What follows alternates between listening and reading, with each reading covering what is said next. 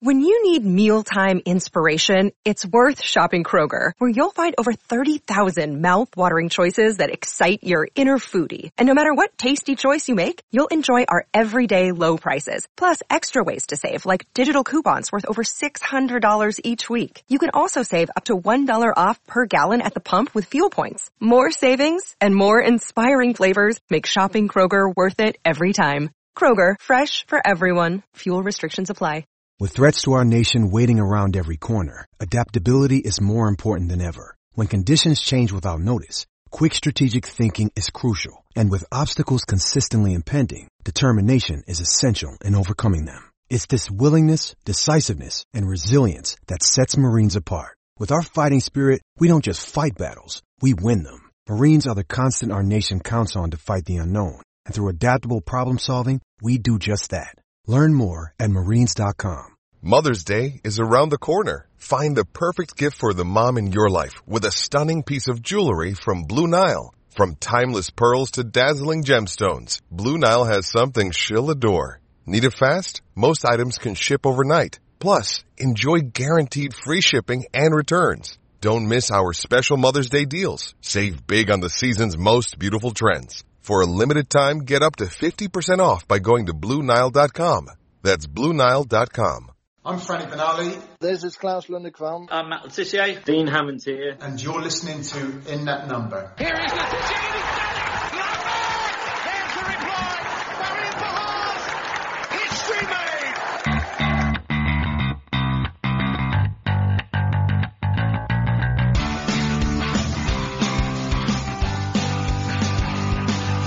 It's James Beattie. Oh, belter. And they put a hat-trick. That's an unbelievable hat-trick to Sadio Mane. Shane Long takes Southampton to Wembley. Graziano Pella with a left-foot strike. Walker slips it and he's got it in as well. And Danny Ings has done it again.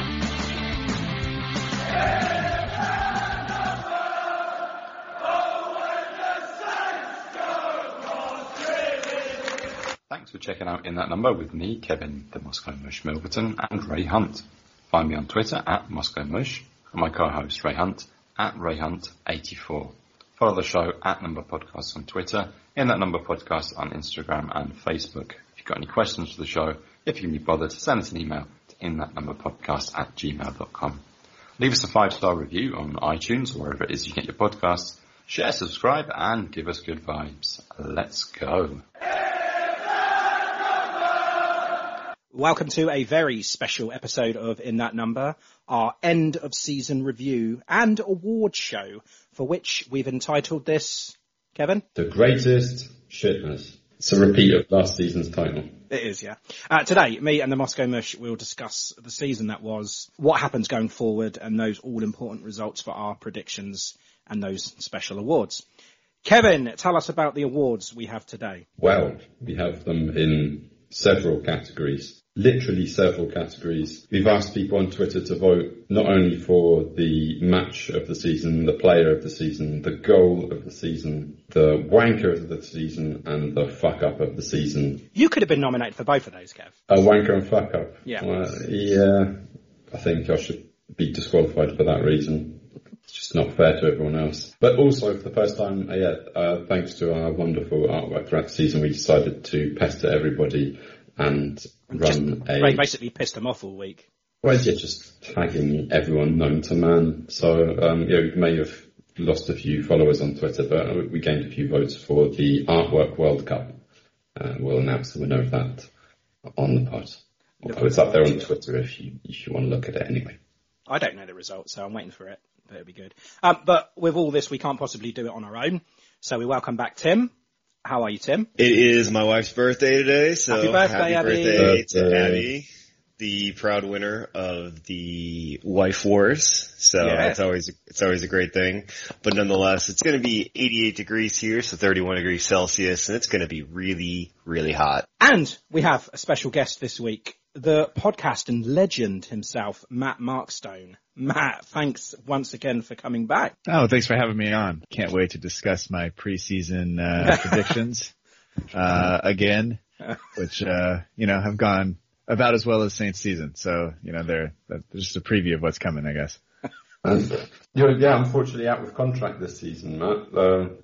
Brought an end to the delivery podcast. It's a huge shame for all of us. Yeah, no, I appreciate it. And, I got a lot of support, and I had to do like put the thing out, have it all say that it was done, and then just kind of walk away for a couple of weeks and not really pay attention, because I didn't want the pull of, there's lots of messages that come through, and people are very supportive, and, most people are understanding, and it was really nice. I think with the exception of maybe I probably missed one or two, but I tried to reply to people and say, thanks and stuff, at least on the messages that came through. But I only recently read through the stuff on Twitter and Instagram, just because it's, it is kind of hard to walk away, but it was, I think it was the right decision for me personally. And, at least I know the microphone still works, because you can hear me now. And how are you doing without the recording though? You spending your well-earned time with the family now? Yeah. I just kind of intentionally didn't want to replace the show and the newsletter with any other hobby. So it was just kind of, focus on what's going on at home. There's enough going on already that I was kind of missing out on. And it was just kind of time to, I guess it took me the pandemic to realize just how much time I was dedicating to the show, and everything. And so once life was starting to go back towards normal with kids coming back to school and all that stuff, it just made sense to kind of say something has to go. And on the list of priorities, the show was, it's still pretty high, but I cut a lot of things off the bottom. So, unfortunately for the show, it didn't make the cut, and it's been good. I've undertaken a lot of house projects since then. And sleeping a lot, which is nice.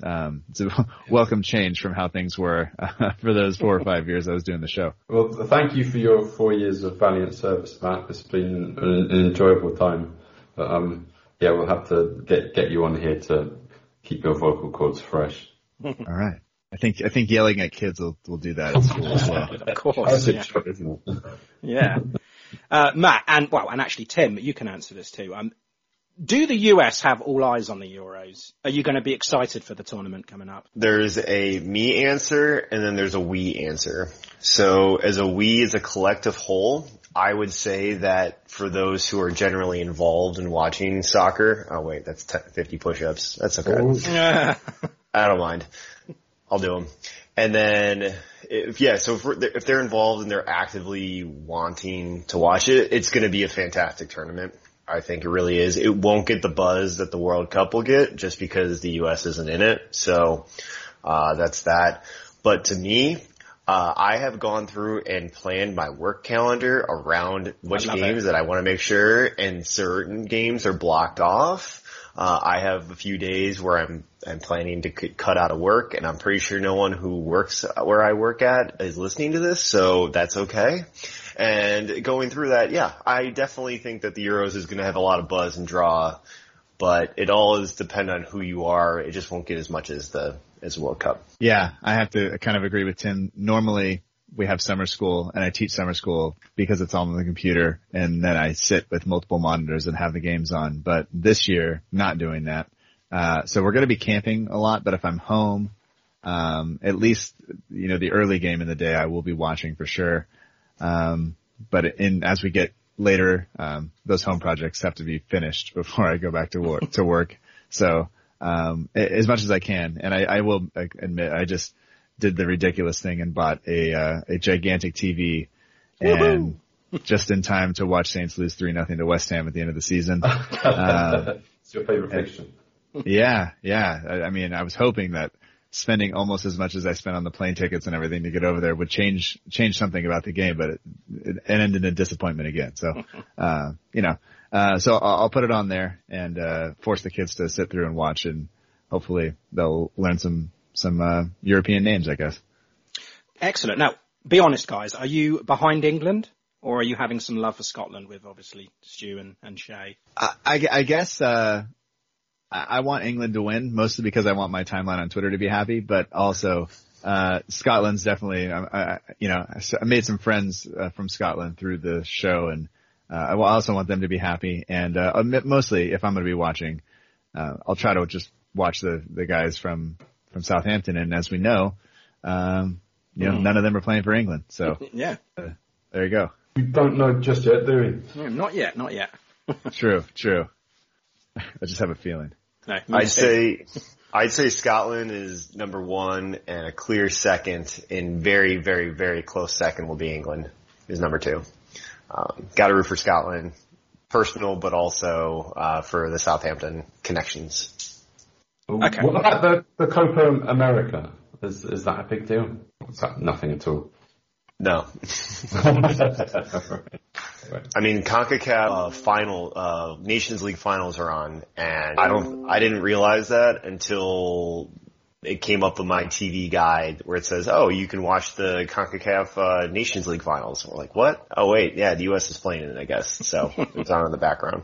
They're playing Mexico this Sunday evening. That's the only reason anybody knows about it, because we're playing Mexico. Kevin, news. You got some news to go through. We've got so much news, yeah. I think we should probably warrant a different podcast. ITN news. So have you heard about this story about Joe LaGrossa? Yeah, it's done, yeah.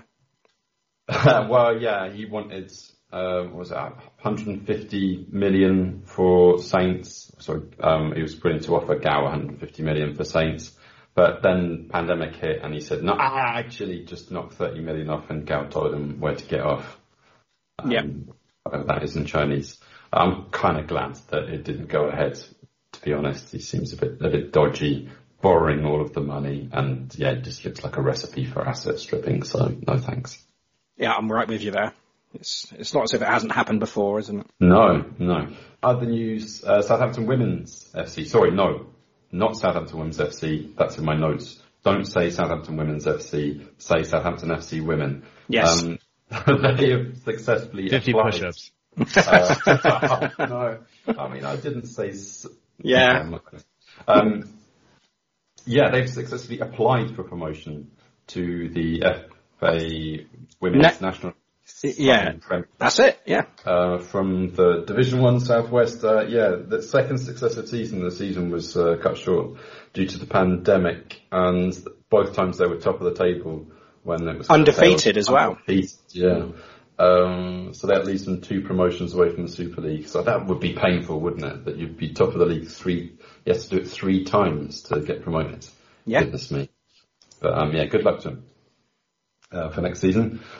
And kind of sad news about Sam McQueen. We talked about it before on the podcast, and I suggest that Saints offer him to use the facilities for him to recuperate when he goes out of contract, and that's exactly what they've done.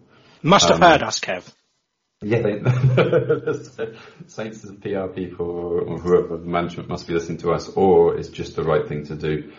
You can use Staplewood, get himself up to scratch, and maybe attract interest from a new club for him to continue his career. That is good news. Definitely, I'm wishing him a speedy-ish recovery.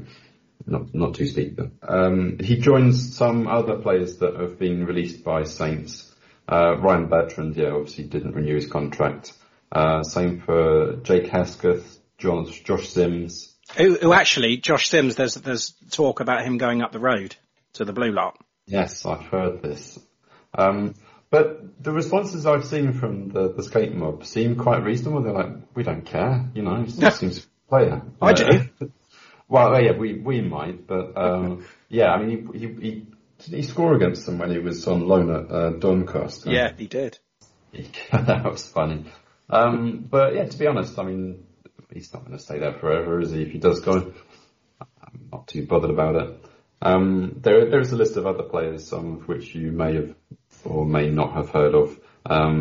David Agbon-Tahoma, Lucas Tafis, Pascal Kapamua. Well done, Kev. I've got them written down, but I thought I'm going to let Kev pronounce these. Kingsley Latham, Cameron Ledwidge, James Morris, that's it, yeah. Tommy O'Connor and Tommy Scott. Good luck to all of them with their continued careers. Yeah. I love how Morris was the one that held you up there, Kev.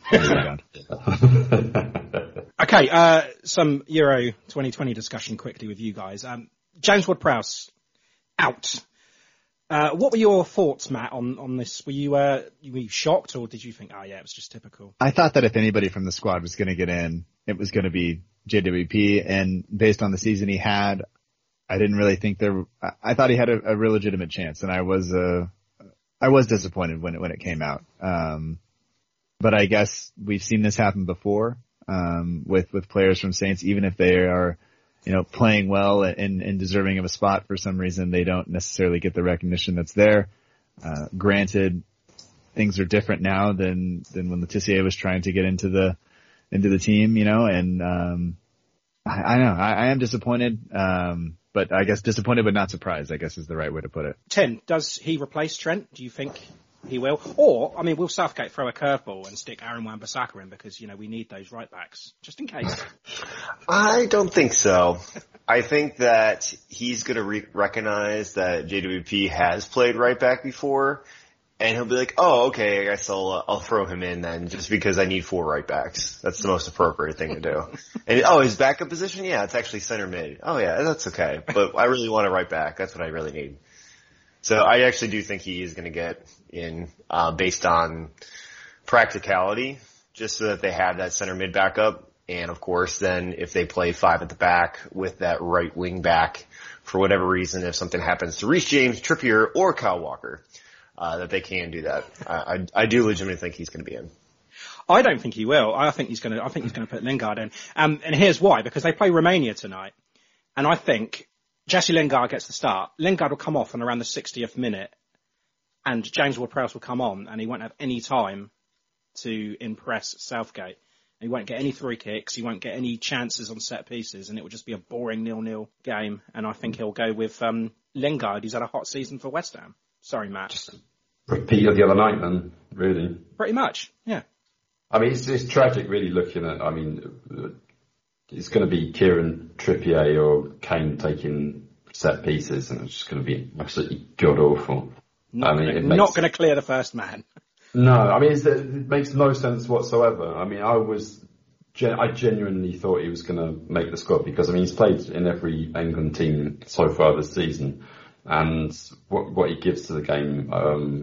Apparently Southgate knows, but oh god. Gary C was talking about Ings being left out being a fucking disgrace. I think this is a fucking disgrace. The combination of Grealish just falling over at every opportunity and winning free kicks, and perhaps he taking them, surely could get us the trophy, to be honest. Yeah, you've got those quick players like Sterling and Sancho that like to run at people. They're going to get loads of free kicks. But, I think even if he does go, he's not going to get in the starting lineup anyway. So unless you want to just sub him on whenever we've got a free kick. When we're already out of the group, and it doesn't really mean anything. Yeah, I can see that. England are playing Romania tonight, of course, so we'll see how perhaps he gets on, if at all. Stuart Armstrong, he played the full 90 minutes against Portugal, and I think, Tim, you were watching this match, weren't you? Yes, I was. Yeah, it was that late equaliser that took the victory away from Memphis Depay. But yeah, how was Stewie looking there? He looked fantastic. Honestly, he looked like the best player out there. So running around making everything that you saw with us and the way he plays. He played a little bit more of an attacking role, since we was primarily being in the 6th position for the last few, 8 games or so, 10 games. But to him, to be able to dribble and press, has basically taken that game from Southampton all the way to Scotland, and that's what they need.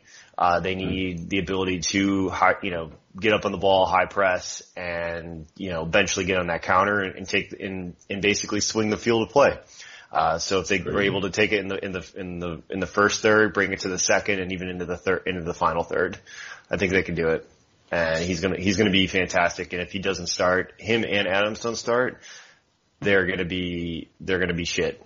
But yeah, Shea did miss that Netherlands match as a precaution after he came into contact with John Fleck, who tested positive for COVID-19.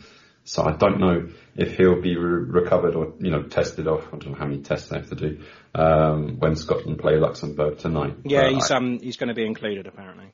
So oh, okay. Okay, I'll be keeping tabs on that. Yeah, what a match that one is, eh? Yeah, well, I mean, you said Luxembourg. I'd rather not talk about Luxembourg after what they did to Ireland. But Denmark and Poland. So Yannick, he played the full 90 minutes as Denmark came from behind to clinch a 1-1 draw with Germany. They played Bosnia tonight, and Jan Bednarek, he was on the bench, but he was the 57-minute substitute in Poland's 1-1 draw with Russia. He didn't concede a goal in his time on the pitch, so that's positive, isn't it? And they play Slovakia tonight. That's the mini international roundup. Right, okay, the 2020-21 campaign. To understand our mindset and hopes going in to that season, you have to go back to the 2019-20 and the fantastic end to that campaign. Undefeated in that stretch of the last 7 games, which included that win against City, the 2-2 draw at Old Trafford, wins against Watford, Bournemouth and Sheffield United, draws against Brighton and 1-1 at Goodison. Tim, I think it was fair to say that we were absolutely delighted with that 11th place going into this season, and it was hard to find anyone to say a bad word about Ralph at the start of this season. Yeah, if we remember that poll that The Athletic put out that said who is the most anticipated or looking forward to the season or had the positive attitude, we were right up there. We were one of the top people, and feeling that we felt that we had the momentum. We felt that we had the ability to say that Ings can continue on and do this. We're only going to strengthen it with a center back. We're going to strengthen it with the DM. We're going to get Kyle Walker-Peters back. We were feeling good. And then life comes to back us and hit us in the rear like it normally does. And we came down to probably maybe a little bit lower than where we should have been at, but it did just kick us in after, say, about November or so. Yeah, end of November. And Matt, after that 11th place, what were your goals for the season? Well, I thought, pushing maybe for the top half of the table would have been kind of acceptable anywhere in there. And, I can't really remember if I said somewhere in 7th, 8th, 9th, like I would have been happy with. But, we were the most positive fan base going into the season, I think, or most, thinking we were going to do the best or whatever that poll exactly said. But I think that all came crashing down once, we conceded 6 goals in 2 games and, it looked like we had no idea how to defend. And then, the end of the season before, after Project Restart and all that stuff, I think we saw something like Ralph had time to work with the squad. We were all excited, and it seemed like just a few little tweaks and a little addition, we could be there. But then we went into the season with, only 2 fit fullbacks and, or just 2 fullbacks, I guess. And then, we all saw what happened there. And Kev, the season started on a negative note, really, didn't it? With Aldi Sports, they just disappeared and leaving our main sponsor in ruins. And then we went against the grain and signed a 1-year deal with Sportsbet. And of course, that would later extend. And we know that Matt has been very outspoken about that in the past. Yeah, I mean, it's, I think it was a 3rd shirt fuck up in a row, basically.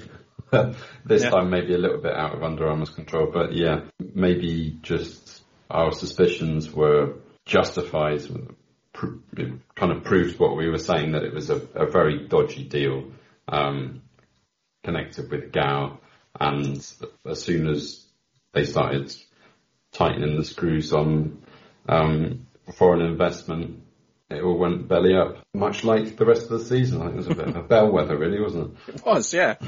But we had 3 new signings. Kyle Walker-Peters, Mohamed Salisu and Ibrahima Diallo all came in. We said goodbye to Højbjerg, Reed, Boufal, Alfie Jones, Christoph Clara, Tyreek Magic Johnson, and Cornelius Hansen. They were also shown the exit.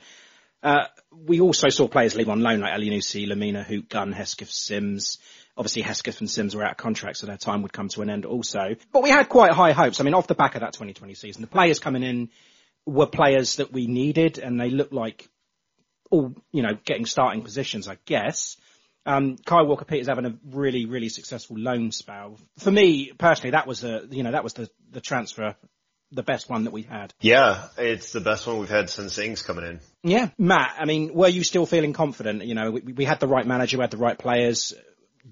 Did we have a big enough squad to cope with the rigors of this condensed season? I think it was just fullback that was really worrisome, and I think that played out. We saw how, I guess, vital it was that we have fit fullbacks, and when we have to play anybody other than Bertrand or Kyle Walker-Peters, we saw kind of what we lacked.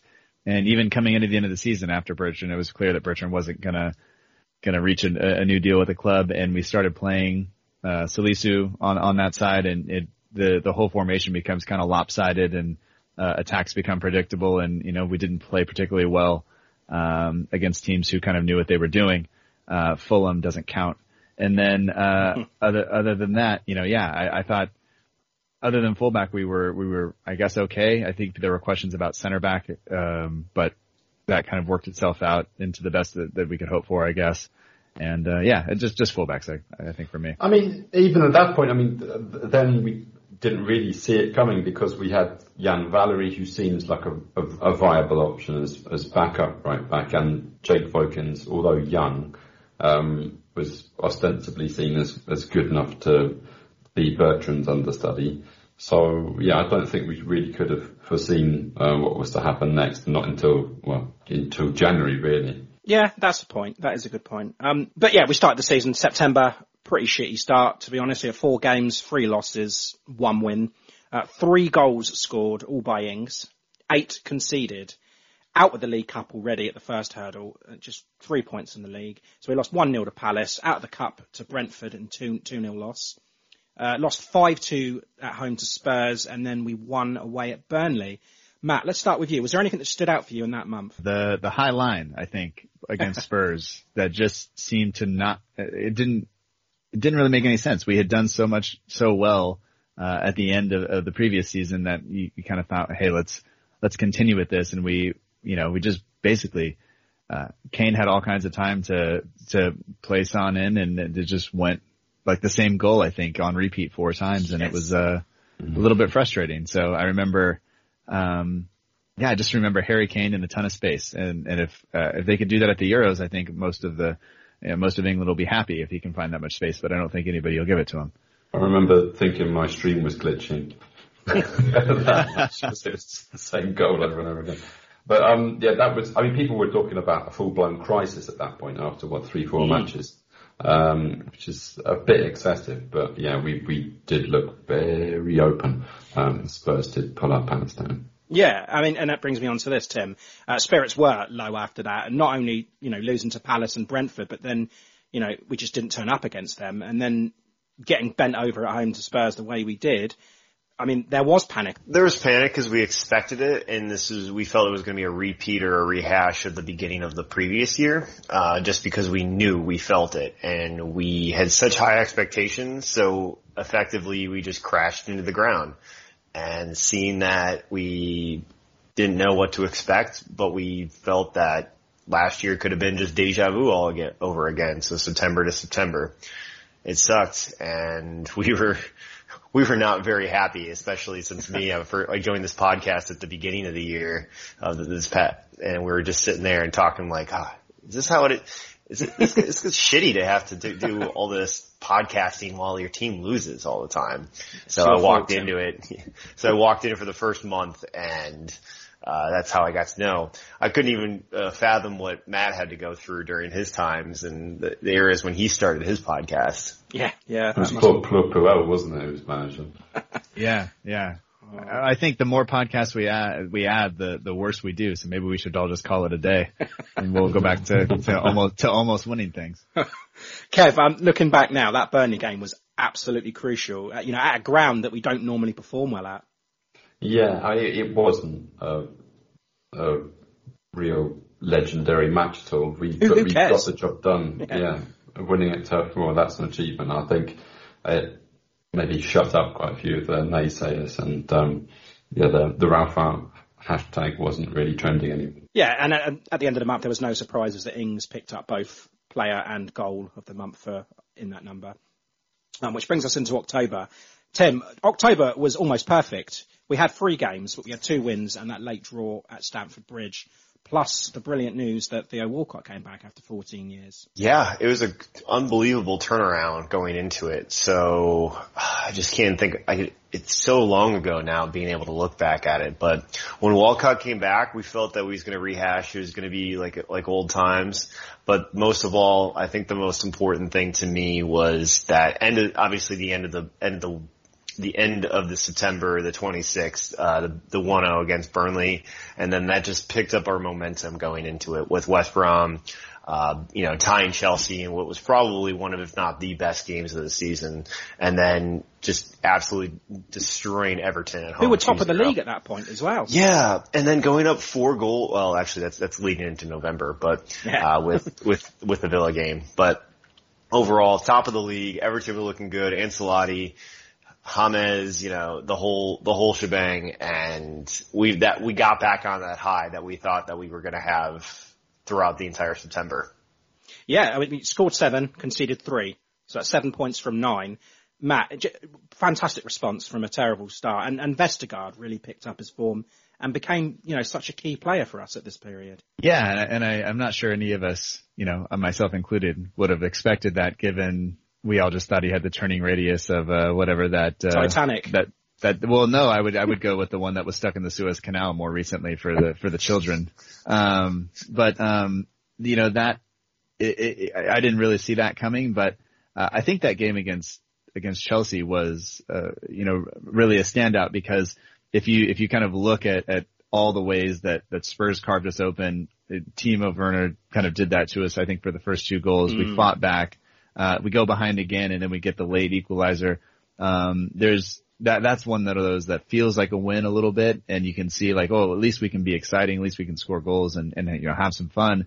And then we just kind of continued that run. But yeah, I think Vestergaard's contribution during that time was immense, and I think I guess we're all this way. We're just a little, we tend to be sort of reactive when we see performances like that, and then wonder why it doesn't happen all the time. And it just, it's not going to happen all the time. And at some point, if you keep conceding those goals, you'll stop scoring them, and then you'll be in some trouble, which is kind of where things are headed, I guess. Yeah, and then at the end of that month, Vestergaard, Player of the Month, and Romeu's goal, Kev, the unexpected volley from the edge of the box against West Brom. I know you like that one. That is my favourite of the season. I mean, it defies every law of physics and expectations as well. Is that Romeu? Yeah, I mean, what is he doing? It's sort of Muay Thai, isn't it? Yeah. I don't know whether that was really his intention, but he just hoofs it into the goal. Wonderful. And yeah, Vestergaard using his head as well for a start. We thought all this time we've got this 6'7" defender, but he's not scoring headers, and then suddenly he starts getting on the end of Prowsey set pieces, and to brilliant effect. It's a shame, really, that it didn't happen more often throughout the season. I suppose he was injured and that. But looking back, I can't remember any more recent examples of those kind of goals. November. What a month November was. The confidence that we all had, and obviously the players. It topped the table on the 6th. Stop the count. Yeah, it didn't last long, but I mean, we sure as hell made sure everybody else knew about it. Started with that 4-3 win away to Villa, 2-0 win against Newcastle, drew with Wolves, and then that late heartbreak loss at home to Man United in the 92nd minute, I believe. But we picked up a further 7 points out of 12. We scored 9, conceded 7, and Walcott got off the mark. Kev, top of the league. We all had fun, didn't we? Yeah, I mean, we didn't really think it was going to last particularly long. I don't think we thought we were going to see out the weekend top of the league even. But defying expectation, and just showing what a good team we can be. And yeah, that was the highest of the highs of the season. Just made the lowest of the lows later on in the season so much more bitter. Yeah, I suppose. Matt and Tim, did you see it that way? Honestly, once we got smacked down by Man United in the last minute, like you said, it's the 90 plus 2. You were correct. And for the Cavani just coming in and taking us out. I mean, a bit of revenge from the season before when Obafemi did it. Yeah. It brought me back down to what I would find is realistic expectations, because you're going to get the games where against other mid-table teams where Wolves are, they were tied 1-1. You expect that you want to beat Newcastle, and you're going to have some upsets and play really well in some games. So overall, I was thinking it brought us, kind of just compressed those shitty things that you felt in September, the amazing things you felt in October, and kind of combine them all to that once you hit once you hit first in the table, that's fantastic. But then after that, it made me feel it was much more realistic. Matt, were you like happy with the top of the table? Did you have fun with it, or did you just think, let's not get carried away here? No, I think if you're not going to get at least a little bit carried away, and just understand that it's probably not going to last, but you got to enjoy it while it happens, because it doesn't happen, all that often, right? Like, so somehow thinking that was going to be where we're going to stay the rest of the year, I think that the signs are clear that was not going to happen. But looking at the matches, I think the angriest I was, at least to that point in the season, was after the Aston Villa game, because I thought, like, yes, we won, and yes, there were 7 goals, and it was quite exciting if you were a neutral, but there were so many, I think all the cracks were very visible there, and to allow the fact that we scored 4 goals or whatever to overshadow, kind of the problems that we had in the team, I think I don't think I've ever been that angry, after scoring 4 goals and getting a win. But then we did continue with a win over Newcastle, which is good. It wasn't away, which doesn't ever seem to happen really. No. The draw with Wolves, and then when Cavani scores, we've seen that before. Experienced center forward, good movement, find space between in between defenders and manages to score, and that's just kind of what happens. And it is gutting, but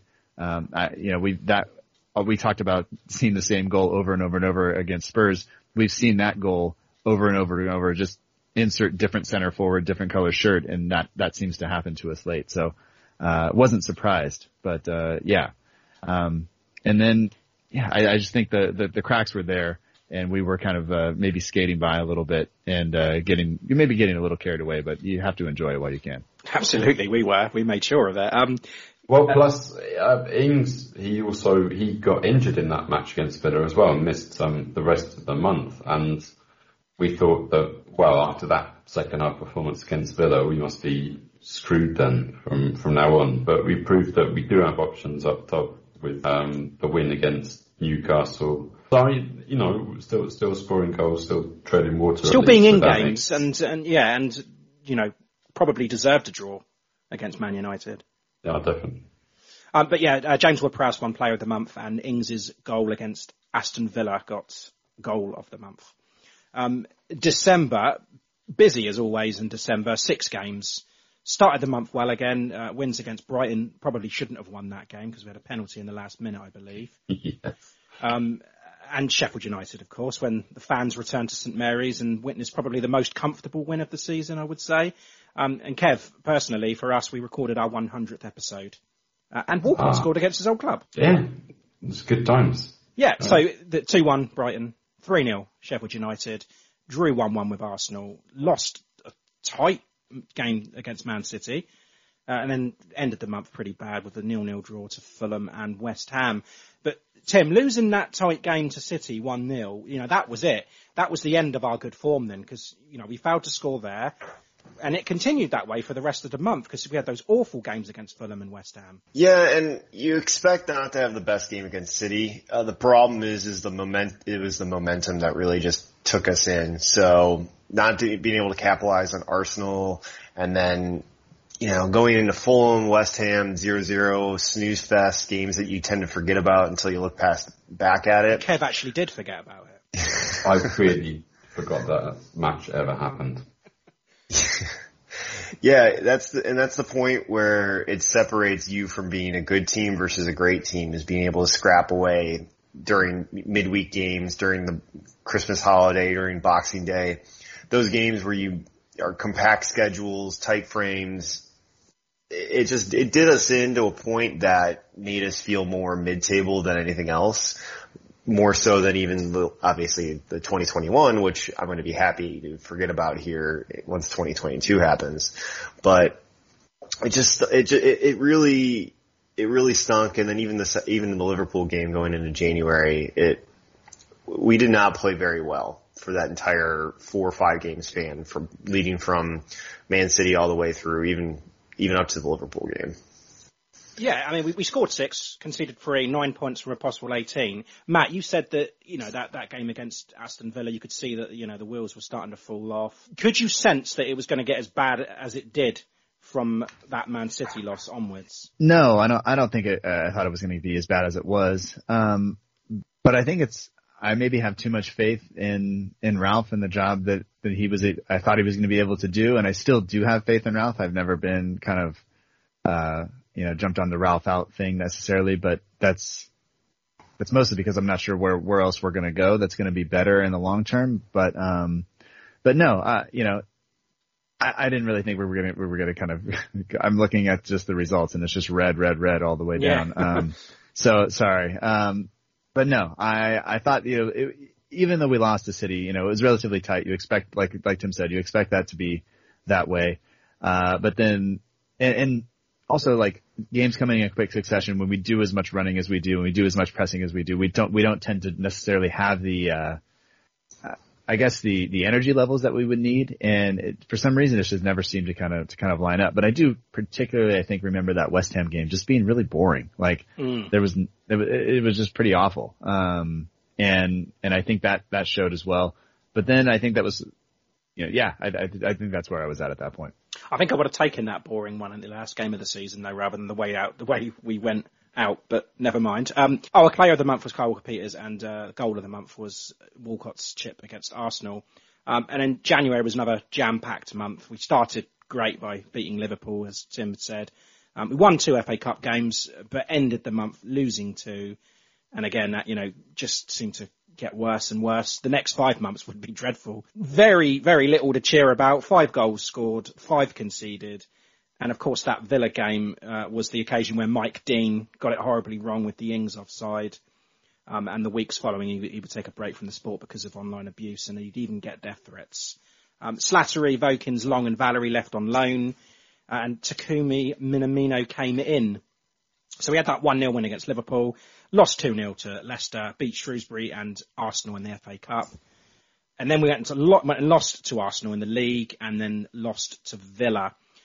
Matt, I think me and Kev spent January constantly swearing and generally being miserable, despite 2 FA Cup victories. Were you the same at this point? Yeah. This was a pretty terrible run, and one of those ones where you start to, as much as you can support Ralph and think that we're doing the right thing by having him in that spot, it was very clear that things were not going well, and it was disappointing that we just couldn't seem to shake that or change it. And I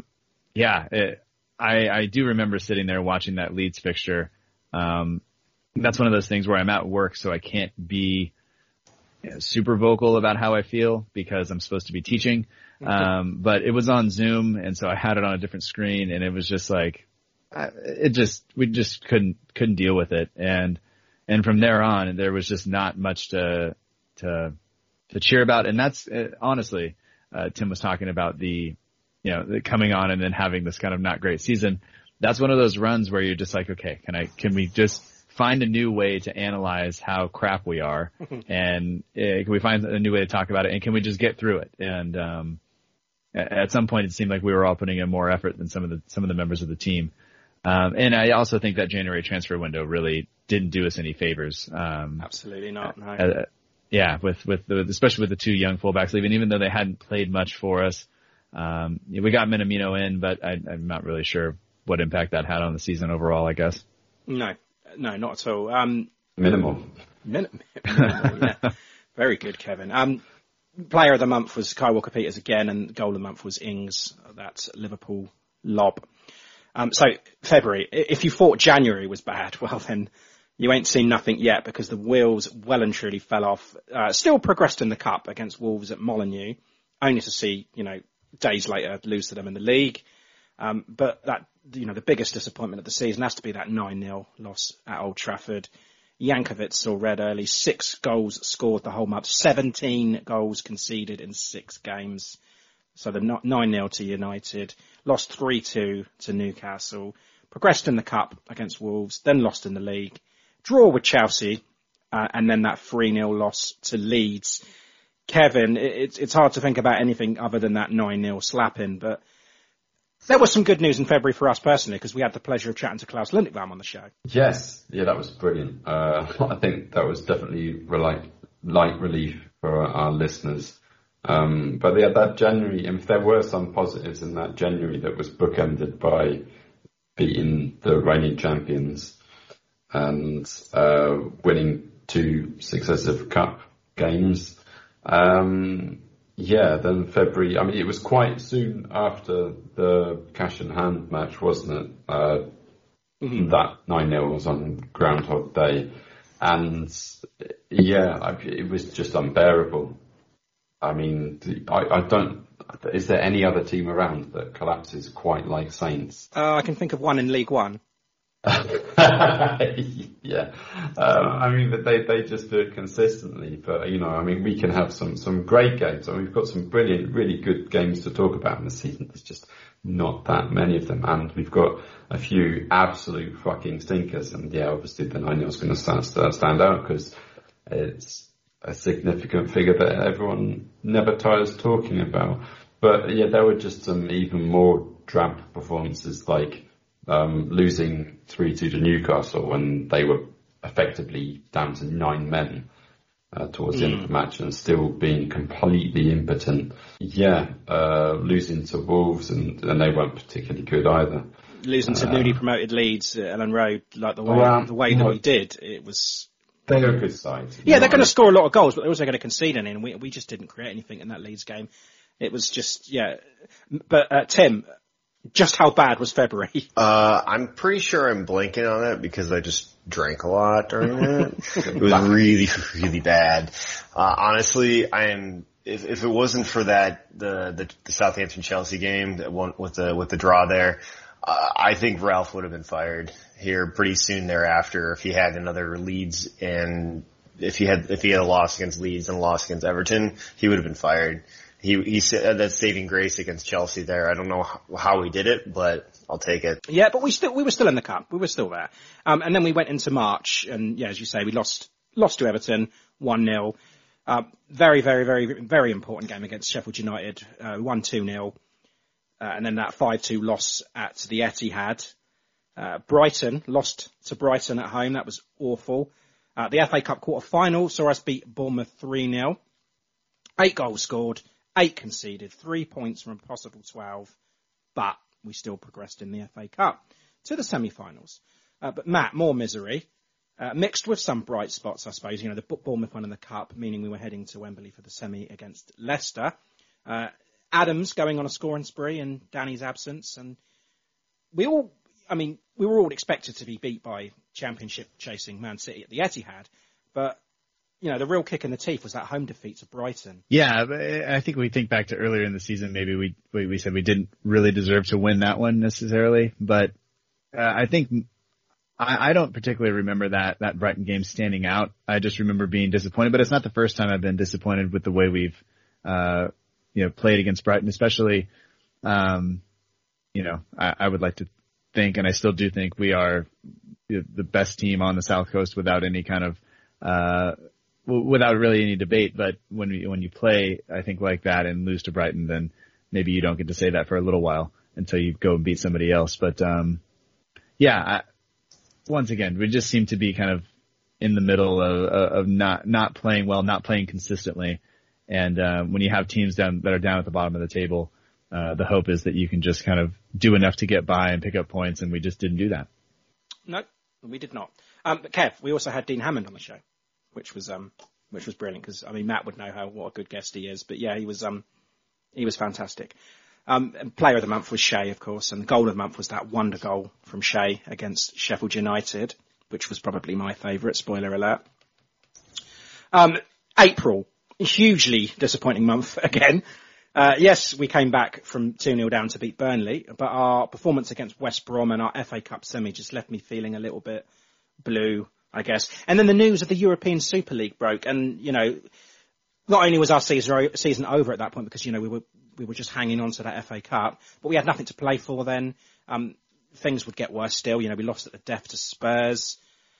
5 goals we scored, 9 conceded, 4 points from 12. Tim, that West Brom game was dreadful.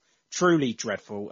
Tell us about that game. No, I don't want to tell you about that game. It was so bad when you look at it, and we just, is that the game that's Big Sam's going to keep them up? Is that the game that's going to finally do us in? It just was so bad. I just think they wanted it more than us. Because we had nothing to play for at that point.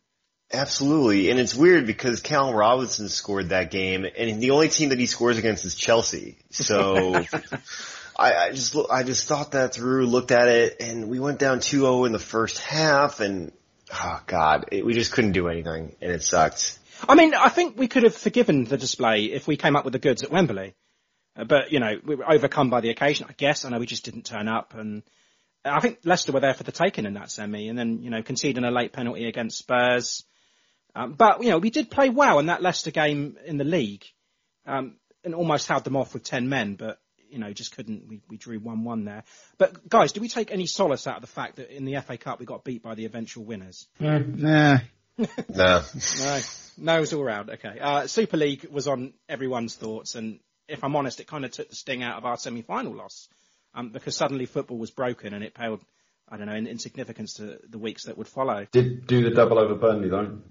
We did. But yeah, Super League. I think, that announcement coming out, I think there had been talks about it for a while, in terms of this was always going to be something that was put forward or had been put forward in the past, but the teams hadn't quite gone for it. I thought that the coverage, especially I think from The Athletic, they did a pretty good job of breaking it down, the different reasons that teams were going into it. But it really did just show how kind of disconnected, even owners that I guess we would see as being kind of pretty invested in their club were from their fans, and the reaction from some of the fan bases, you never want to see any sort of violence or anything like that, but the reaction from the fan bases to go and protest and, kind of get that, I think put some pressure on teams like Chelsea and City to pull out of that. I think were super important. And I think there's going to be some lasting damage. And I think there are people who, I guess the legacy fans, they're going to be a little bit jaded. And rightly so, because they have a connection to football and their club that goes deeper than any owner can ever have. And to be treated that way and to have that be done to them, in a season where they couldn't really get in to watch their team or do that stuff doesn't seem to be appropriate to me. And I guess I do at some point feel partially responsible, not because I was encouraging it, but I am the new fan, right? I'm the person who this is marketed to and broadcast to, and there are people who the Premier League is plastered all over the place, and if no matter what the pundits say on TV, if the Super League would have gone ahead, the U.S. would have picked up some rights and shoved it down our throats. And in a season or two, it's likely that people would have been watching, and we would have talked about, do you remember when this happened? It wasn't that great, but hey, look at the football. It's fantastic. And, just more Man United fans, which is, not what I want, but that would just be what happens. Okay, right. Into May then. Lost 2-0 to Liverpool. Beat Palace 3-1, beat Fulham 3-1, lost 2-0 to Leeds, and lost 3-0 to West Ham to end the campaign. Those 3-1 victories over Palace and Fulham were so crucial because, we were safe from the drop. The last 2 games were just fucking awful. 6 goals scored, 9 conceded for the month. Me and Kevin discussed at length last week about how disappointed we were with that West Ham game. Just lazy individuals, seemingly given up. Matt, being the big West Ham guy that you are, how bad was that to watch? Well, as I think I said earlier, I bought the big screen TV. Yeah. I actually got it because I wanted to have a friend over for the Champions League final because we, both vaccinated, all that stuff. We could actually see each other. And he was the last person that I watched. I had watched a previous Champions League final with him. So I decided actually I'm going to put it up this weekend, on Saturday, stayed up late, put it up, got up on Sunday morning, ready to watch. Sat on the couch, got coffee, and just kind of went like, what am I doing? Why did I do this? This is the exact, all of the emotion, as like showing up in England going to the game, all those emotions were there again because it was brand new and something that was exciting, and just the same result. And I was by the end of it, I made sure I watched the whole thing just so I could say, I stayed till the end. But there was plenty. I kind of wanted to just go walk outside and just not pay attention to it anymore. But once again, I think we saw what it was like when we came up against a team that could play and was playing for something, and we clearly weren't. West Ham did it to us. I do wish Lingard actually would have done a little better. Could have helped me fantasy wise, but oh well. We'll take the 4-0s. I think it was him who scored twice, I think. It was. Yeah. I mean, I said to Kev as well that last week the only good thing out of that game was Romeu coming back. So it's good to see him back in the side. Kev, those 3-1 wins against Palace and Fulham were massive. We obviously went 1-0 down to Palace very early on, but we turned that around. Without those games, oh my God, can you imagine how bad we would have felt in this off-season? Safe or not. Yeah, I mean, if we were completely bereft of the ability to turn games around, we wouldn't have beaten Burnley, we wouldn't have beaten Palace. And yeah, would that have been enough to keep us up? I'm not entirely sure. Probably would have deserved to stay up. Well, yeah, I mean, a lot of fans are saying just that really did deserve to go down with a lot of the performances and the number of goals we conceded. But I think we just needed to show up in those two matches, secure our status, and have some shred of dignity remaining going into the next season. This is positive, isn't it? Really positive. Player of the month was Nathan Tella, and goal of the month was Nathan Tella's tap-in against Fulham. I'm guessing that won just because of the moment and, being his first goal and all that. Finished 15th, 43 points, 12 wins, 7 draws, 19 losses, a goal difference of -21. Fantastic. Brilliant. Yeah, I mean, we mentioned it last week, how many goals we conceded. It was 68 goals conceded as a top-flight record for us. Just awful. I'll do some stats, and I'm going to do some questions for you guys and see if you can answer this. Are you up for this? Okay. Yeah, it's probably not going to go well, but go for it. Who had more assists, Adams or Ings? Adams, I guess. I'm going to go with Adams. It was. Adams had 5, Ings had 4. You're not cheating now, are you? No. Okay. Who had more shots, Gineppo or Tella? Gineppo, I guess. You're going Gineppo? I'll say Gineppo. Gineppo, 18. Tella, 16. Oh, it's closer. They're all close. They're all close. Who had more blocks, Stevens or Vestergaard? I'm going to say Vestergaard. You both going Vestergaard, yeah? Yeah. Okay. No, it was Stevens. 41 blocks to Vestergaard's 38. No, it was. Tackles, Armstrong, Bertrand. Armstrong. Well, they've got one each, haven't they? Bertrand. Bertrand by 1, 71 to 70. And best pass completion, Redmond or Walcott? Walcott. That sounds good. It would have to be Walcott, wouldn't it? But it's not. It's Redmond, 75.9 to Walcott, 72.4. They were not very good. It's not very good. So, I mean, throughout the season, Ralph has been switching between Alex McCarthy and Fraser Forster. And, looking at their performances, who do you think should be the first choice keeper next season? Honestly, I have no idea. I'm not sure either one of them has really proven to me that they should be the number one. There are rumors that Gunn will be sold, but I don't think that switching the keepers as we've done has really shown me that either one deserves to be the number one. If I had to pick my favorite, I think I have very fond memories of Fraser Forster. It doesn't mean he's the guy to do it, to carry us forward. I do, neither one of them is particularly great with the ball at their feet. They both have their issues, and really I think neither one of them has seemed to progress or grow in the areas where they need to develop. McCarthy seems to always have an instance where he will come for a cross when he doesn't need to, and he will miss, and then that leads to a moment of panic. Fraser Forster isn't, we talked about Vestergaard being 6'7" and not heading goals or heading balls towards the goal or whatever.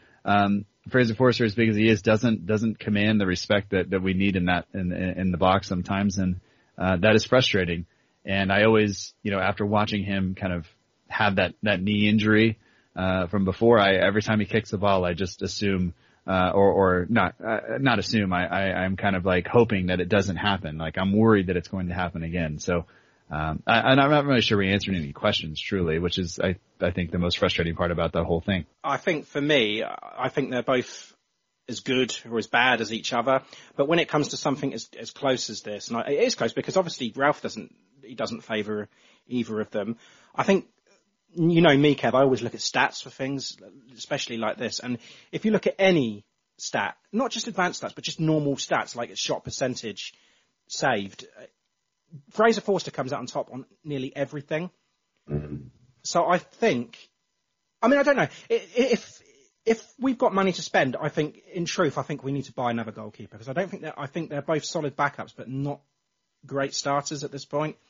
But if you had to choose between the two of them, I'd probably just give it to Forster, just about. Yeah, it does involve selling two keepers, though, doesn't it? Yes, it does. You talk about stats here. But Maka in the league at least 30 appearances, conceded 57 goals, 7 clean sheets. Fraser Forster only 8 appearances, but then 11 conceded and 2 clean sheets. You also have to look at the teams that they've played against, and the wins that we had against the teams that they were playing in, and it might favour Forster a little bit in terms of not going to the Etihad or not going to Anfield, etc. Or, not being on the end of a certain result. Exactly. Yeah. Speaking of clean sheets, did you know that 1 in 4 men over 40 suffers from urine leakage? Tenor for Men is trusted by millions of men. Discreet, comfortable, and affordable solution to keep you dry and your sheets clean. Visit tenor.co.uk/men and use the code NUMBER for your free sample. Don't let urine leakage take away control. Take back control of your area with Tenor Men. I'm not sure I'm supposed to respond to that, Kev. Well, they've really moved on in their marketing since they sponsored that Chinese massacre in the 1980s, I must say. Oh my God. Oh, Jesus. Oh. The big question, Matt, you may have alluded to it earlier, but I just want to get your thoughts on it. Ralph in or out? I think he stays. I'm not sure my reasoning is as... I think you could probably make a case either way. But for me, if I look at kind of what the plan is and what the players we have, I think there are things that need to be done behind the scenes before any manager is going to be, quote unquote, successful with us. And if the playbook is there and we're still, using that idea, the B team doesn't seem to be doing all that well, honestly. But if we're going to be on this project, like I'm in for it, I'm willing to suffer through it. But I think, maybe coming from a baseball background where you suffer through, seasons where the farm team is developing and it takes time, I think that's fine. You stick with the manager. That was one of the things that always shocked me when I came to start watching football is how over the course of a season, I think relegation plays a point in this, or the threat of relegation. The idea that you would change managers kind of so frequently that it seems to be everybody's gone in 2 or 3 years. Anything more than that is kind of out of the ordinary. But I don't necessarily think that changing the manager is going to give us the long-term sustained results that we need. We are safe. We made it. Hopefully next year is different. But if we don't actually invest in the squad, then it's going to be difficult to see us really doing much better for very long, even if we do have a couple of matches where we, sneak out or eke out a win or something of that nature. Okay, well then, how long do you think he has, or what does he have to do for you to change your opinion on this? Well, I would have said lose by a fairly large margin on like a Tuesday instead of a Friday, but we did that and he still stayed. So I don't know. I guess I think actually what would do it more for me is if the results didn't really go, if we're only losing 1-0, 2-0 or something like that, but the players that we have aren't continuing to progress, if we continue to see the kind of lack of cohesion going forward, and kind of the same repetitive mistakes defensively, which granted we saw most of this season, I think at this point, if he's had, multiple summers, granted there was time where they couldn't train together and all that stuff, but if he's had that time and the ideas still aren't coming across, then maybe you have to say, okay, this is enough. This is time. Like he's obviously not being able to clearly communicate the ideas to the players, and I think that is something that I guess I would look at. But I'll be honest, in April when I put out that the show was going to be, done, I somewhat divorced myself from some of the daily kind of ins and outs and tried to take myself off of Twitter and stuff like that just to kind of not be as involved with it, just because I needed to kind of step away for different reasons. But, looking at the results, looking at some of the performances, I think the things that I would criticize Ralph for and say maybe you move on now from him, I think those were there. And I think that the only difference will be that this is multiple summers, multiple seasons. If it's not working, it doesn't mean that Ralph's not a good manager. It doesn't mean that we don't have good players. It just means that it's not a match that's as good as I was hoping it was. And then I think that's okay. Yeah, I think I'm with you on that. I just think there's, problems that we've got extend beyond him. It's more the whole club as a whole. That's the issue. And I don't think, I'm with you. I think he's going to stay. But I think I've said to Kev that if the results don't start coming by October, then I think they will be looking for somebody else. Fan pressure as well. When the fans back in the stadium, they're going to be able to, give their opinions a bit more vocally than before. Kevin. Yes. SHITNAs. Holy Mary. Results. Okay, well, this is the one that you've all been waiting for. We finally got it down to 4 choices of ITN 90, Vesta Guardian of the Galaxy, 91, Che Adams Family, 111, Wreck-It Ralph, and 116, Lord of the Rings. And Che Adams Family has won it. So that's officially our best artwork. I did not see that coming. We almost didn't include it even. I know. Oh, wow. I voted for Vesta Guardian of the Galaxy.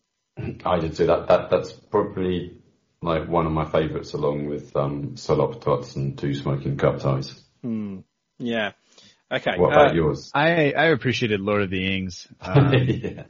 Mostly because we watched all the Marvel movies over last summer and all that stuff, but we started to watch Lord of the Rings right around the time that came out, and so it just coincided nicely. I never liked the Addams Family, and I've seen Wreck-It Ralph too many times to ever want to see it again. So it just kind of it was more about the movie than anything else. So yeah, I enjoyed it, but like most things, what I like didn't win, which is how I feel supporting Saints. Incidentally, Tim's favourite was Finding Minamino.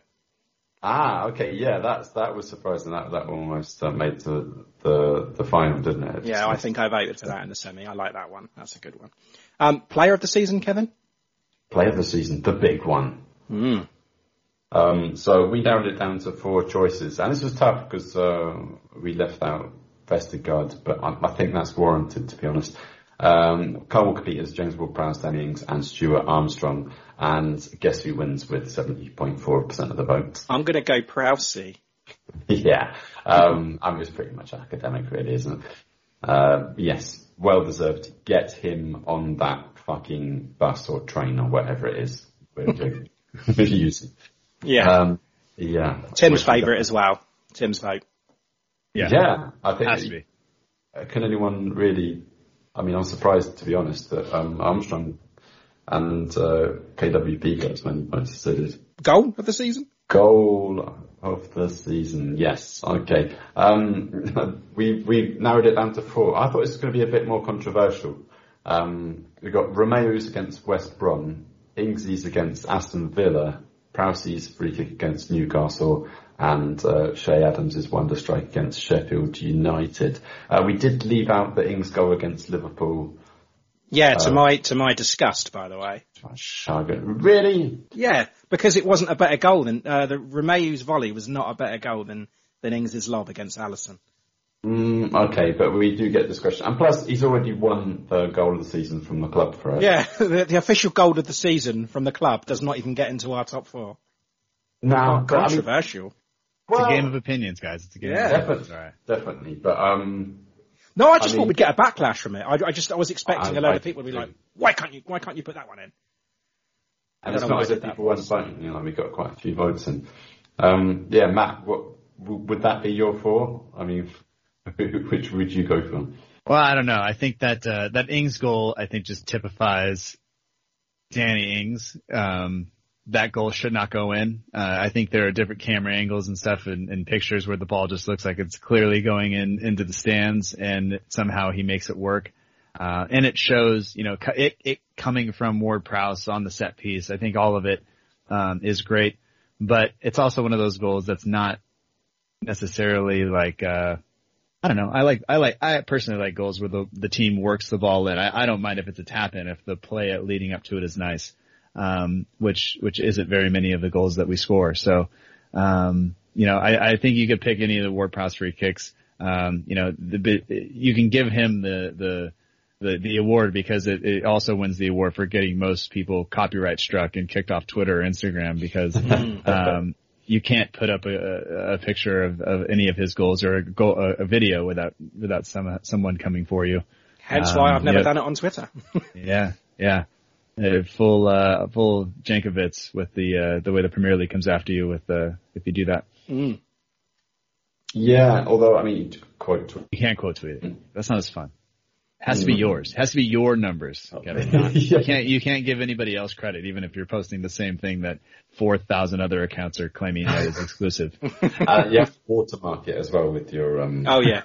It should just be a giant penis. It should be the one. Sorry, it's a kid show. No, it's not a family show. No. Yeah. Okay, anyway, goal of the month. So, last place, unexpectedly, Romeo's goal against West Brom, tied in second, Ings against Villa, and Adams is against Sheffield United. The winner is Prowse's free kick against Newcastle. Oh, wow. Okay, I would have said Adams. But yeah, Tim also went for the James Ward-Prowse free kick. Well, you know where my loyalties stand. Where are we going next? No, we got to do match first. Our choices of match of the season were that 3-3 draw against Chelsea at Stamford Bridge. I've got Aston Villa 4, Saints 3. That's not how it finished. It was Aston Villa 3, Saints 4. Yeah. Bournemouth 0, Saints 3, and Saints 3, Burnley 2. And it was fairly close, but Aston Villa 3, Saints 4 does win it. That's just a crazy, crazy game. Okay. I think I'd argue that and say that Burnley was my favourite one because it was a team that has hurt us in the past. We were 2-0 down, and we did something that we don't normally do. It's normally the reverse, right? We're normally leading and end up fucking it up. But something that we did, a crucial part of the season as it was, we needed that win to go 2-0 down and to win the way we did. And the Danny Ings goal against when he put Tarkowski on his ass, I just think, I remember it very, very well. And I'd argue that was my match of the season. Because, like Matt said at the start, that Villa one, he said he was angry after, being 4-0 up and then conceding 3 late goals. You could sense that things were starting to go wrong. As much as it was good for a neutral, I don't know. The Burnley one left me more satisfied. Yeah, well, I think it's the same kind of thing where if you maybe you go undefeated all the way through November, but if you lose every game after that, the season is soured. So the fact that we went 3-0 up and then conceded, we went 4-0 up and then conceded those goals. I'm looking at your result or your poll here. That's why I did that. If you do that and then I left that game being upset, but if you just reverse it, if you start poorly and then finish the season strongly, that I guess maybe that's recency bias that kind of plays into your mind a little bit. But yeah, I can't pick that Villa game. Even though it was exciting as a neutral, that would have been great. But, I need the team to finish on a high, I guess. So it'd probably be the Burnley game, although I did appreciate the Chelsea game a lot. And there are, quite frankly, a lot more Chelsea fans around where I'm at. So, to be able to look at them and say sorry. And the fact that we drew with the eventual, European champions, I think says something as well. Sure. Granted they had Lampard, so, not quite the same, but we did draw with them again later on. We did, yeah. Kev, what was yours?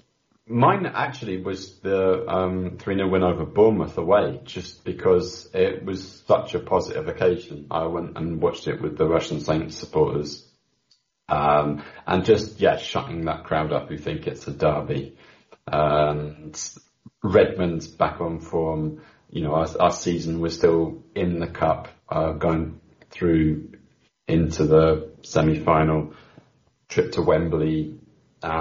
Just really good times. And it was like right in the middle of the shittest part of the season as well. My own personal reasons there, but that got my vote. Good point. Yeah. Tim's was, as you say, he says a tie between the Chelsea game and Newcastle at home 2-0 win, which wasn't even on the poll. Oh, right. Okay. Wanker of the season. So many candidates. Including me, apparently. But yeah, Florentino Perez, he didn't make the cut. Gareth Southgate didn't either. That's really good. It was. Brendan Rodgers.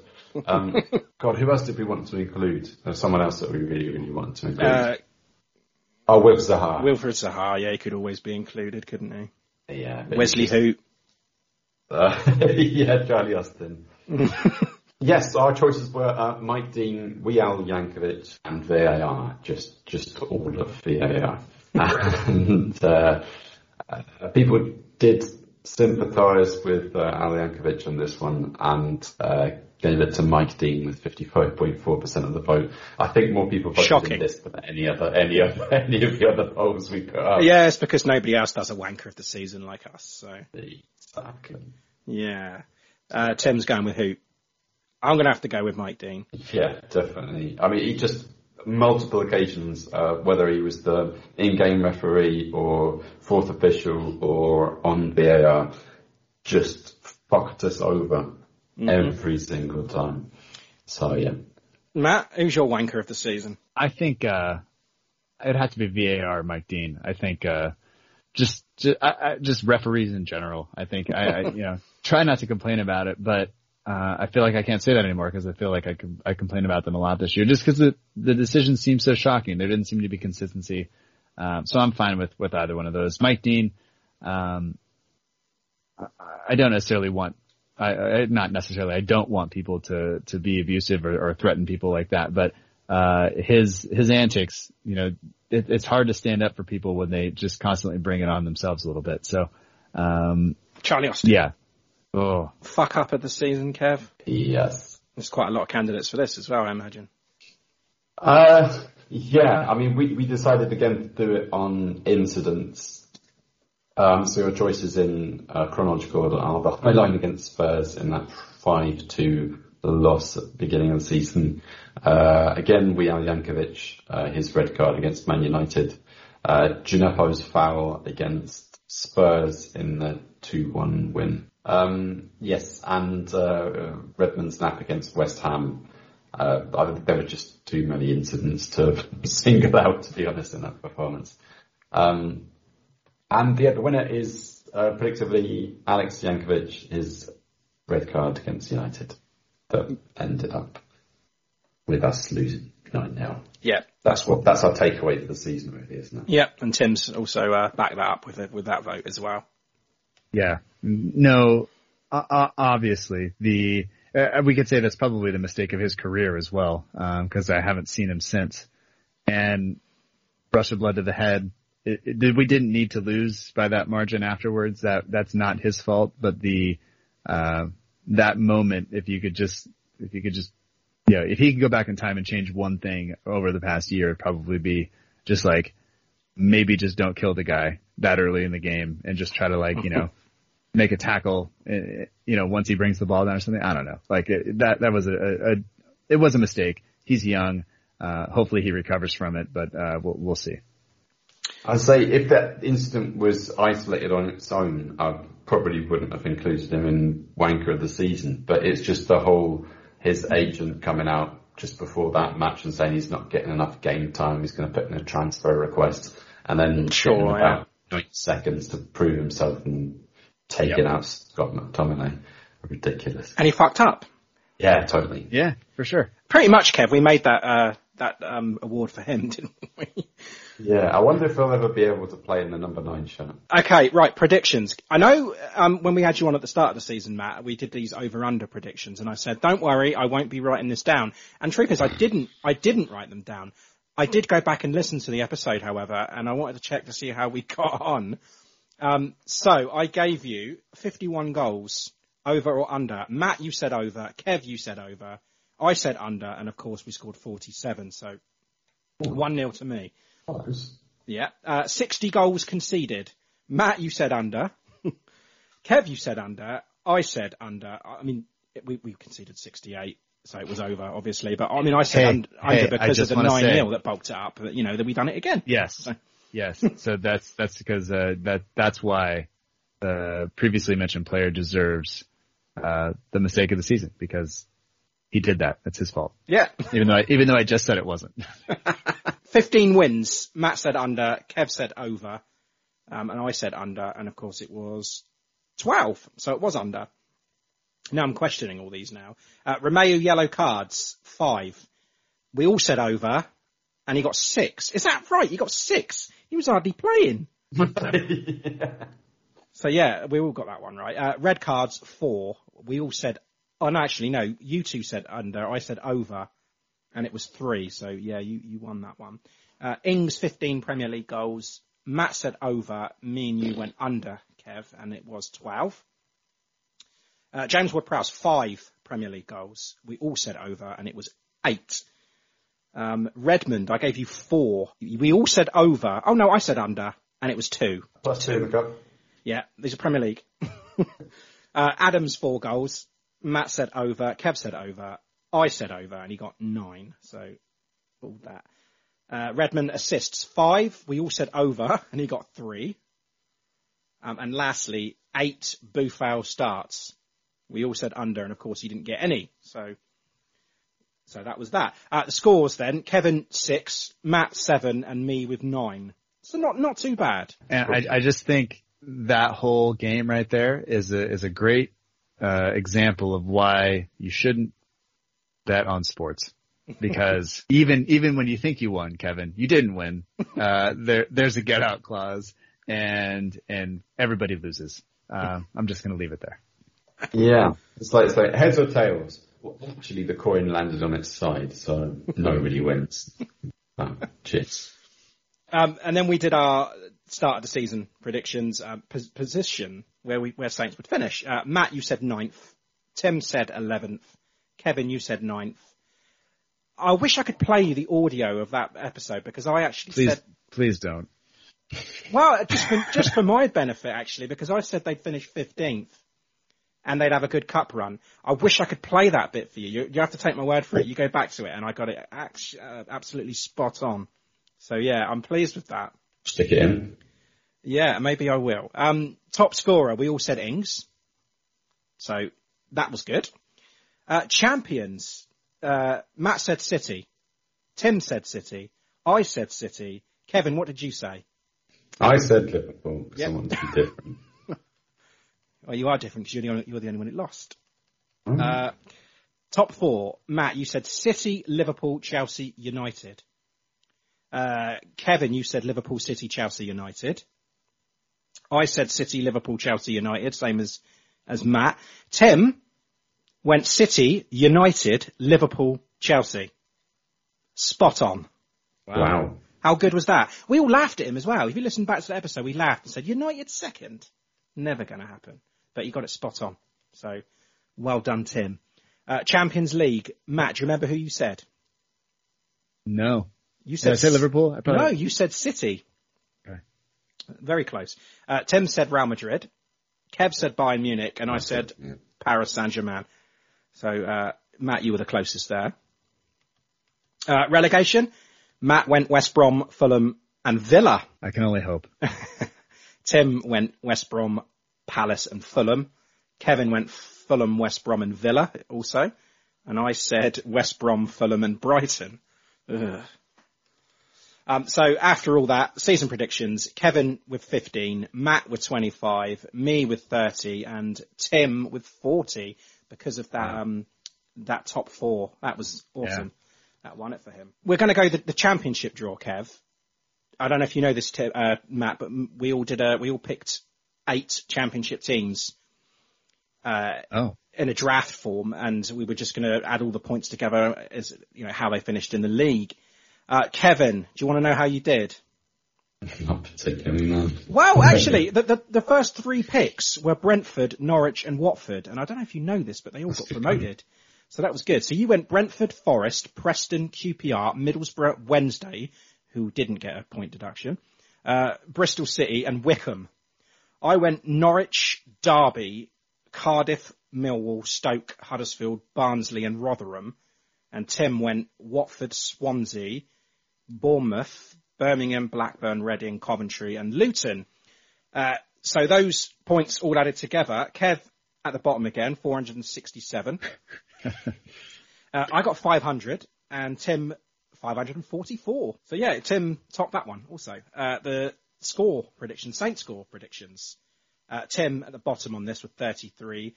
Kev, you finished on 52, and I won by a point on 53. But the total scores for everything added up, apart from the over-under, was Kevin, you at the bottom, 534, then me with 583, and Tim wins it with 617. It's a bit snake draft heavy, isn't it? I think it was because of that snake draft, yeah. But when you think about it, I mean, he picked Watford and Swansea. Watford got promoted, and Swansea was his second pick, and they got to the playoff final, didn't they? So my second pick, Kev, was Derby, and they finished, well, just above the relegation zone, so that wasn't very good. And they survived. Oh, yeah, who got relegated from the Championship? Sheffield Wednesday, Wickham. I think it was all your lot, I think. Christ. Yeah. But yeah, well done to Tim, anyway. Kevin, fantasy football winners. Matt, you're the season's greatest Southampton Football Club podcaster. A very niche market. Well, yeah, you're lucky that Lucy Hynett left the Total Saints pod this season because she absolutely ripped everyone to shit in the Oakland leagues.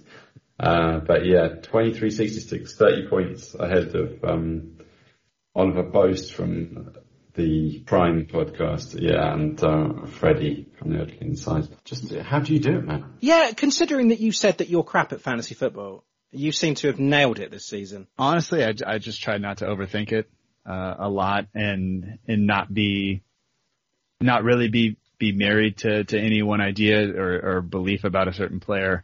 When guys were good, I just tried to just get them in the team as long as the fixtures weren't completely terrible and I could do it.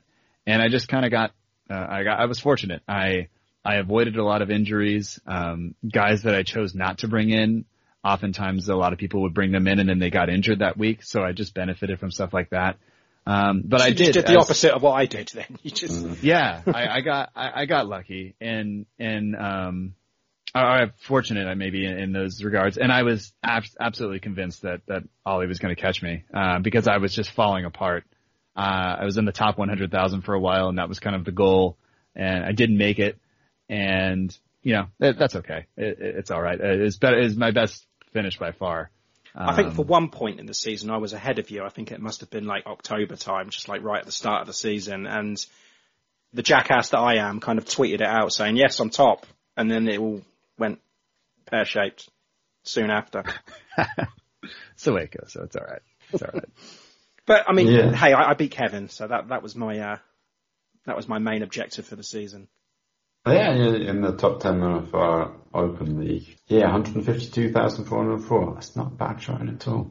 It was a good season. I mean, guys like, I had Dallas in there from basically the beginning. Bamford, I basically had all year. Did you bench Dallas at any point? Yes, I did. But I also, I think a couple of big mistakes. I benched Suchek a couple of times, and I benched, was it Matt Lowton when he had the double game week and he went nuts? He was my first sub, and then I got pep rouletted and lost that one. So, I mean, there are definitely a couple of instances. I think if you take those away, if I get those right, I'm creeping back towards the top 100K, which would have been nice.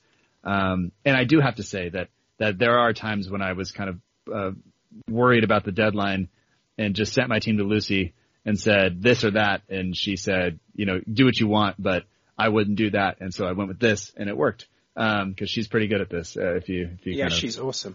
Yeah, I'm just going to copy our team next season. You only get 3 transfers, Kev. I'm just going to use my free hit in the first game week just to copy Lucy's team and then just carry on from there. Yeah, good strategy. Yeah, she blew everybody away, and she's fantastic, and she's super helpful. And there are a couple of people. That's what you have to do. You just have to follow a couple of people and decide, okay, these are the people I'm going to listen to, and don't worry about everybody else. And I think I actually did benefit a little bit from them pushing the deadline back to an hour and a half before game time, so people were getting access to lineups and things early, which was putting the rest of us at a disadvantage. So taking that away was helpful. That's good. That's good. Kevin, we need to end the show with a Russian phrase. Our final Russian phrase for this season is "Football возвращается домой." Football возвращается домой. Football возвращается домой. Football возвращается домой. Hey! And that means it's coming home. I had a feeling it was going to be that. Football's coming home. Of course. I thought you meant JWP's coming home, because that is happening probably. Yeah, it's funny because Scotland also consider itself the home of football, so we've got a double chance of it. Yes, that's it for another season then. Disappointing end, yeah. But we're still in the Premier League, I suppose, so it could be a hell of a lot worse. Our thanks to Tim and Matt. Thank you once again for getting up early and chatting to us for seemingly forever. Thanks for having me. It's always a pleasure, and it's been nice to be able to come on and talk about it. I haven't been able to talk about football as much recently, but just opening up some wounds though. It's not great to talk about such a terrible season. Yeah, you got to get it off your chest somehow. And to be quite honest, my daughter does not care. She's bore the brunt of this, probably. So she use swear words. Yeah, she goes, "Dad, even if it's bad, you don't have to curse." And I was like, "Yeah, you're right, but I'm going to, because it's that. It's just the way things go." You're not fucking wrong, girl. Would you do us the honour of coming on next season and doing your over and unders again? Sure. Yeah. I'll absolutely come on and ruin those. No, you beat Kevin. Well, it's not difficult. Take it. Yeah, absolutely. Superb. Be great. I look forward to it. Yeah, one more thing. You, the one with the headphones or in your car or wherever you're listening to us. Yeah, thank you for listening to us, subscribing, and all the support you've given us. And if you enjoy what we're doing and you don't want us to take the piss with intrusive adverts for us to sell out, then you can buy us a coffee. So you can basically give us a one-off donation or even a regular donation at buymeacoffee.com/in that number, and we'll give the link in the show notes and on Twitter as well. And we promise that we will plough the money back into running the podcast, running competitions, and giving regular donators, is that a word? Regular donors, privileges and different fun things. So yeah, if you want to be part of that excitement, buy us a coffee or a pint, I suppose. It's not called buy us a pint, is it?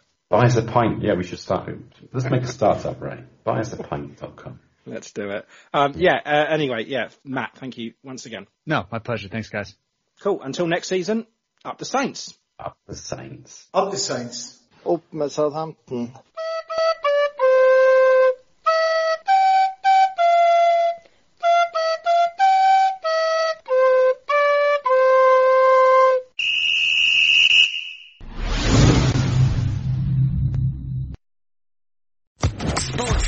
Podcast Network. Hey guys, it is Ryan. I'm not sure if you know this about me, but I'm a bit of a fun fanatic when I can. I like to work, but I like fun too. It's a thing. And now the truth is out there. I can tell you about my favorite place to have fun. Chumba Casino. They have hundreds of social casino style games to choose from with new games released each week. You can play for free anytime, anywhere. And each day brings a new chance to collect daily bonuses. So join me in the fun. Sign up now at ChumbaCasino.com. No purchase necessary. VGW Group. Void where prohibited by law. See terms and conditions. 18+.